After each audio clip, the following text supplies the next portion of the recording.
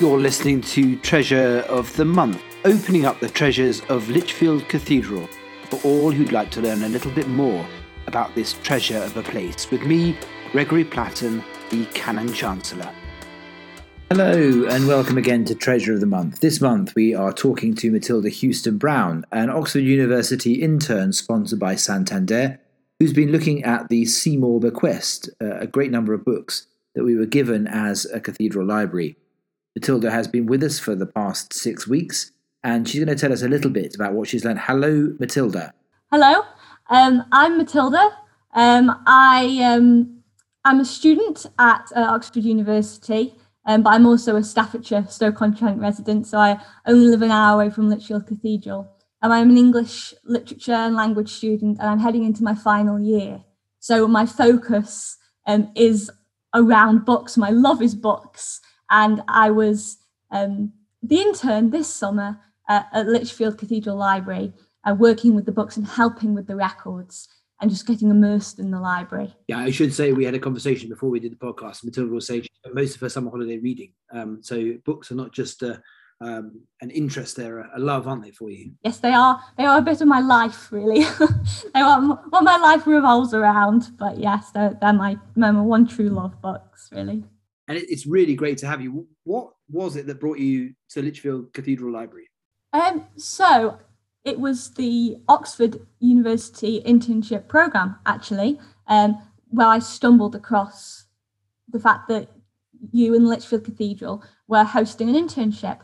Of course, I know Lichfield Cathedral relatively well. I went when I was much younger, so I knew it slightly before I arrived. So I had that sort of familiarity with the cathedral, so I was really interested because I'd never seen the library. So it sort of tickled my interest a little bit. And of course, because of the Oxford University provided some Santander award, which could fund my travel there and back on the train, it meant that it was really financially viable for me, and it was really exciting. And so I just thought, why not?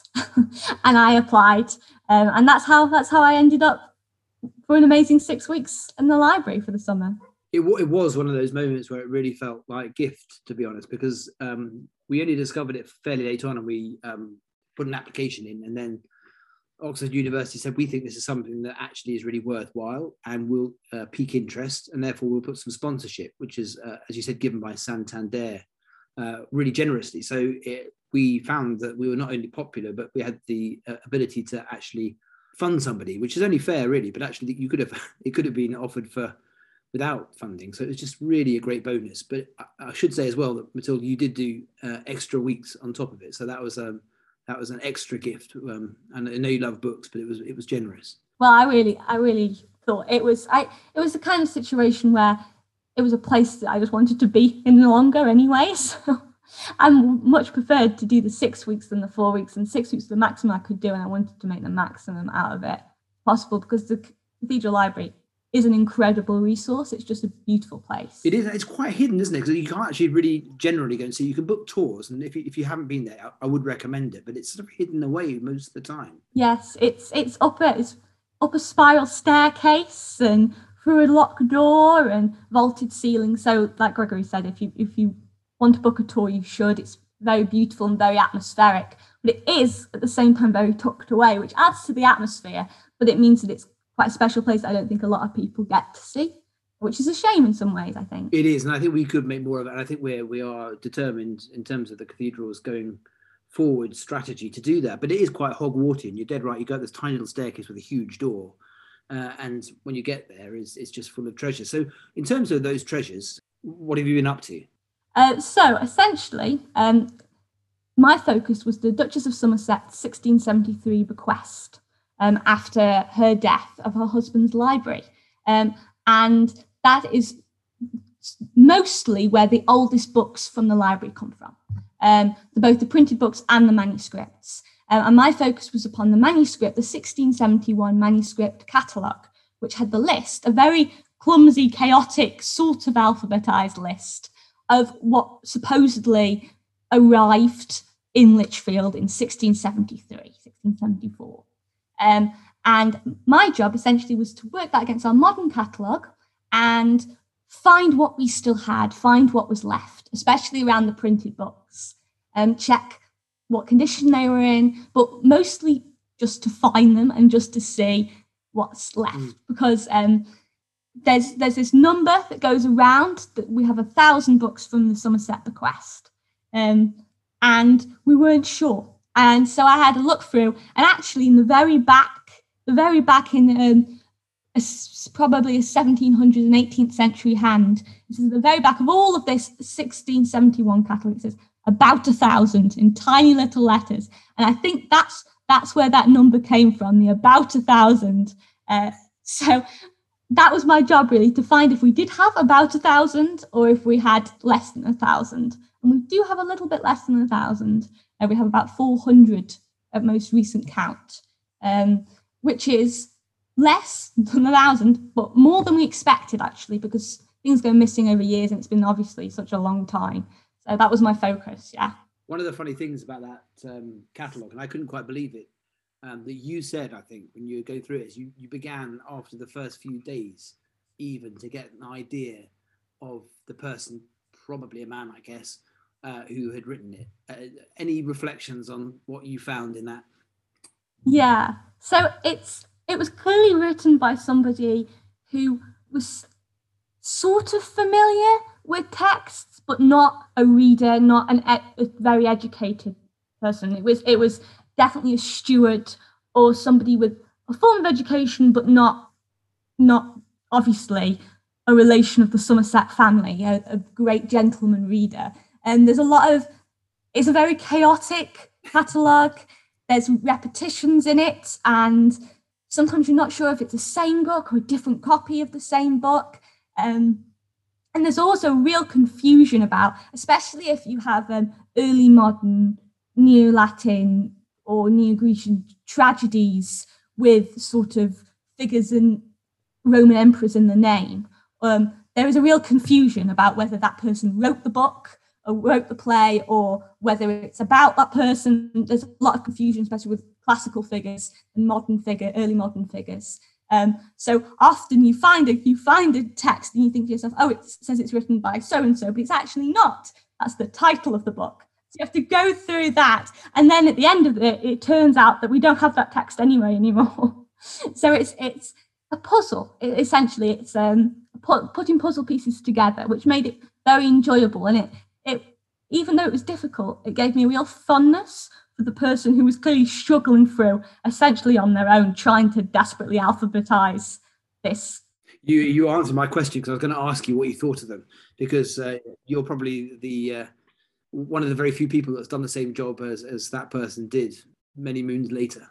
And of course, it would have been harder for them, because would have been, if there was a catalogue in the first place, they would have been working off an older catalogue that was probably missing a lot of books. And at least I was working off a catalogue that was relatively reliable and had at least the dates, and we definitely had all the books that we had on this catalogue, which helped with sourcing and finding the different texts in the library.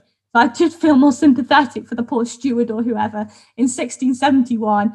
You can just imagine them, can't you, with piles of books around them, just frantically trying to find which one's which. So no wonder there's repetitions and confusion, really. It's only taken 350 years to catalogue it better. So, yeah, slow process. Anything particular piqued your interest? What kind of notable discoveries did you find there? We don't know about at Lichfield. I mean, there's lots of things, beautiful things that we have that we do know about, especially the manuscripts. We have a lot of 15th century manuscript. We have the Prick of Conscience and that kind of thing, which are incredibly beautiful manuscripts that were a treasure to look at, that we do know of. But in terms of discoveries, in terms of exciting little tidbits, my favourite thing was Edward Seymour's Marginalia. And Edward Seymour would have been the grandfather of the Duke of Somerset, whose library was bequested to Lichfield. And not the Lord Protector, the son of the Lord Protector. It's a bit confusing because they've all got the same names. But his were the earlier printed texts. And he wrote a lot of his books. The books that we reckon he had when he was about 20 to 25. There's a lot of text that he just scribbles all over him.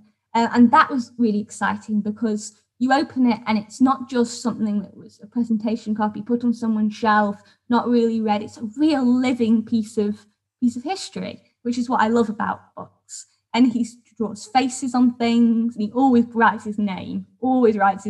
He also draws face, and then there's this great big, I forget which text. I opened it up and I was checking through the condition and noting down that he'd written his signature in the front. And I moved to the back just to check it to see if he's written anything in the back. And he seems to have transcribed an entire hymn. And we're not sure whether he wrote it himself, and we're not yet, because it's very difficult to transcribe entirely and copy down. He seems to have written a huge big page of a hymn, which is quite exciting. It's quite that even if it's new writing or writing that he loved that he copied down, it at least shows us some of his character. And that's a really exciting thing, I think. You can see where the ink's bled through, where he's pressed too hard with his quill. And you can see where he scribbled out words that you either copied down wrong or didn't seem right. And that's really intimate as an experience, I think.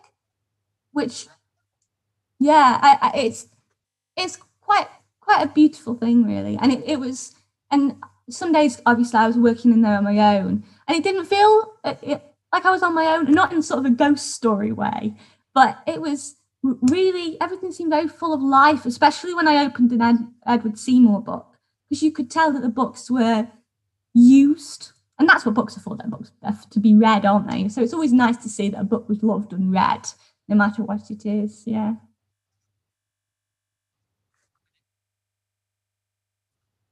Yeah. Well, I love John Donne. So John Donne is my dissertation topic. So we have some 1640s copies of versions of John Donne's sermons, which were published after his death. So I did get a bit stuck into them. What I also loved as well, which I found myself getting really sucked into, were any texts that had these beautiful fold-out pages, whether they were maps or whether sometimes they were diagrams. And I found them really just an incredibly immersive experience, just unfolding, looking at all the beautiful, beautiful printed drawings. I also just loved, we have a 1500s Book of Hours, which is printed, but it's coloured in the print, hand coloured. And that was just a beautiful experience to look at, because of course, those are meditation texts. You're meant to read over them to think and meditate. So they're meant to be drawn into. So I felt myself really being drawn into that, especially. Yeah. Yeah, you showed me those. They were really beautiful. And also you showed me one of the fold out maps that hadn't clearly been opened very much. And when you see the freshness of the colours, it's quite overwhelming, actually, because you expect them to be faded and old, but actually they're almost new. It's yeah, especially the slightly later ones, because like I said, Edward Seymour was clearly, the books that he read a lot. But I don't think William Seymour, the Duke of Somerset, was as much of a reader in the sense that Edward Seymour was. I mean, that is making a wild assumption.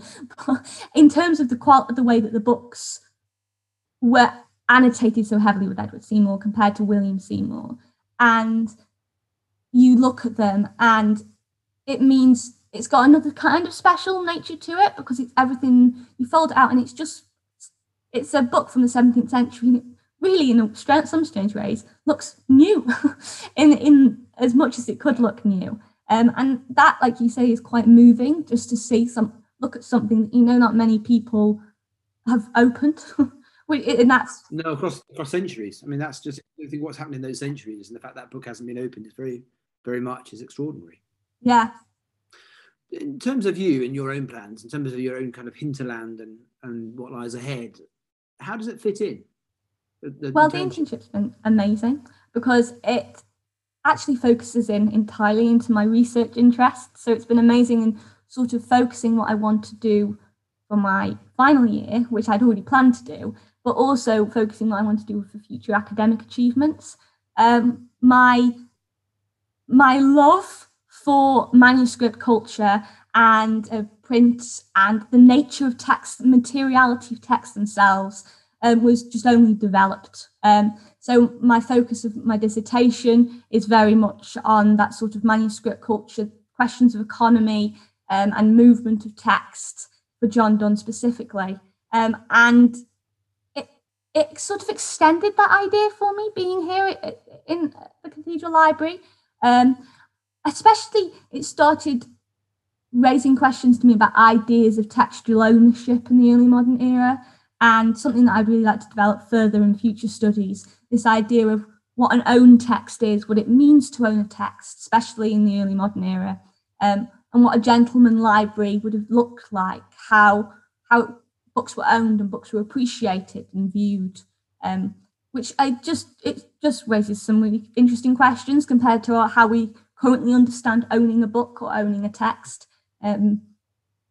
Which also plays in, of course, with marginalia and how writing on the margins of something changes the nature of the book for us as modern readers, which is exciting. Yeah, I think that is really exciting. It sort of takes me on to my next question, which is the purpose and the almost the philosophy, I guess, behind the conservation of books. You know, what are you doing? What is the archive? What were you doing in the library in a kind of big picture way? Yeah, I think that lots of people might feel like, well, we sort of know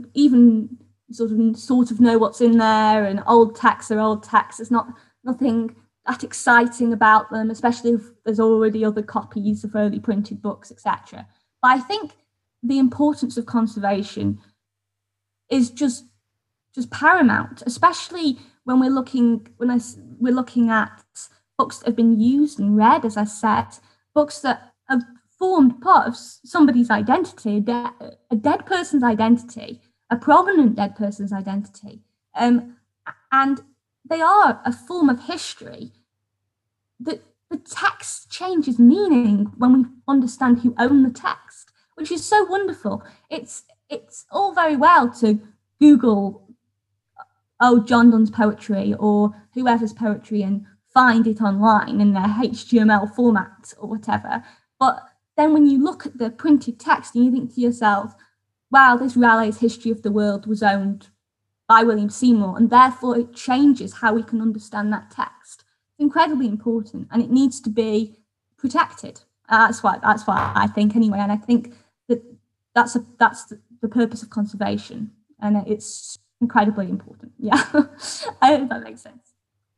No, I think it's a really interesting point. I've never thought about it like that, but it reminds me. I was listening to a program the other day, and it was about it was David Bowie saying he'd never tell anyone what his songs meant, because in the end it was as they are received. And what I've never thought about until you said that is that actually the way a book is received and the way a person interacts with that book tells you a lot, first of all, about how that person's work was received in their own time, a lot about the person who's annotating it. Layers and layers of people. It's almost like an invisible palimpsest, isn't it? Writing just layers and layers and layers of different ways of understanding the meaning, different words, or even if they're not written words, just I understand this history about Edward Seymour and then of William Seymour, and that lays on top of Raleigh's History of the World. And also what sometimes there's about 4 copies of the same text, and you think to yourself, how did that happen? That's so interesting. They either really loved it or they what's going on. Sometimes you never know, but the fact that there's, for example, 2 copies of the same version is interesting in itself, and it adds quality to that text, adds an level of understanding to that text. So it's a look, especially looking at a complete library collection like that. It's a really special experience when working on a complete library collection like that, because even if you can't really make speculations about the man William Seymour, you can gather an understanding of the time period and just a sense, like a ghost of what the collection meant. Because of course, in the Duchess of Somerset's will, I believe she wrote that she wanted them all to be kept together, which is in itself a really interesting concept, that she wanted all the books to be together. And maybe that was just because she wanted to show off that it was her bequest. This was her, or maybe it had a more sentimental meaning, and that's interesting. The necessity of keeping the books together, which of course over time didn't happen. but probably would have been easier to find everything if it had been. But I think that's really fascinating because in an age, there was just something the other day saying that, will books survive? And I think we sometimes forget that books are relatively new in themselves, actually, as a concept. But actually, you can't annotate a Kindle. You can't annotate something that you've downloaded from Amazon in the same way, and you can't own it. And people say, don't they? This is my favorite copy or my favorite translation, and I like it because I took it on holiday, and you can see the copy stain there or whatever. There's something about the life of the book that is physical as much as it is the writing or the text. It's our interaction with that thing. Oh, 100%. It's just a much more intimate experience with the text. Even if we're moving away from early modern text in the library itself, if you think about books that have been passed down to you or books that are lent to you, the idea of lending books and to each other, it's more of a communal experience, more of an experience of friendship. And when you look at, for example, Edward Seymour and the way he draws faces, sometimes he looks like he's drawing himself or other people, and then sometimes it says Hertford and it's sort of illegible and you can't quite see who the "and" is, and you think it's in of itself, how did he get that text? Was it a lent text? Was it an own text? And I mean that relates to us today, how we love texts and how we love books. Like you said, people have their favorite copy, and books that I had as a child that were lent to me by older people who loved them as a child. It's just a really interesting experience where of course books are just incredibly intimate. And of course, with things like early modern, especially with Seymour, he has books that he's a patron of some people. So of course some books are printed and they're dedicated to him with him in mind, So that's another layer. Even in the printed text, there's that hint of his presence too, which is quite exciting as well, which of course we don't have today. Don't really get a dedication.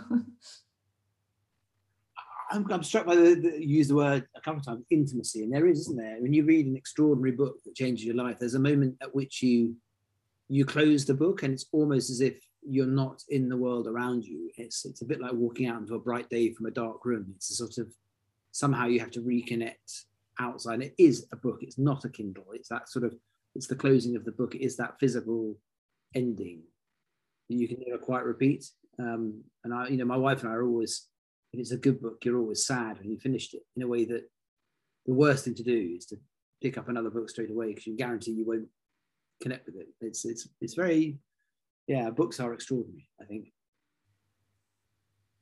Yeah, incredible. And I think you're onto something there with that physical closing something up as well. It's just such a definitive act as well. Even that, it's just such a special experience that can't be replicated by other forms of media, I don't think. And maybe that's just me as a book lover talking. But there is something really interesting about reading something all the way through and getting to the end and closing it up and that being the end and having to move on, and how it's changed the way you move on too. It's a very, very interesting experience reading a beautiful book. It is, and actually completely off subject, Matilda, but actually if you think about the way in which we view television nowadays, it tends to be box sets. And one of the things that's really interesting is it now, often on things like Netflix, it just seamlessly moves from one episode to the next, or even one series to the next. Whereas there is that thing actually of saying, even at the end of a chapter, there's like a good essay has a beginning, a middle, and an end, but it does. Actually, there is an ending, and it is a physical ending. I think we live very much in a binge culture, which can be great. It can be great to just consume something and get to the end of it and then move on to something else, and it's not really an end, and just binging your way through something. But of course, I mean, especially in the library and going through and looking through the books and closing each book and knowing that book would have been something that was read front to back, likely, not entirely, but it likely would have been read front to back, and it would have been used to understand the world around you. Especially what really amazing about the library is the amount of dictionaries, French dictionaries and Latin dictionaries and Greek Latin dictionaries, and of course we don't have that now. We don't need a dictionary in our lives. We can just Google or use something online, or even just even if you have the Oxford English Dictionary, you can just use the online version now, and it's much more useful than having an out-of-date text. But the necessity of text to understanding words and understanding the world is so different now. And it's a shame, really, in some ways, even though it's really useful. But just the whole way of the understanding of the world was filtered through searching through a text and then closing the text and putting the text away. Just a completely different process, really. It's really interesting. No, it is.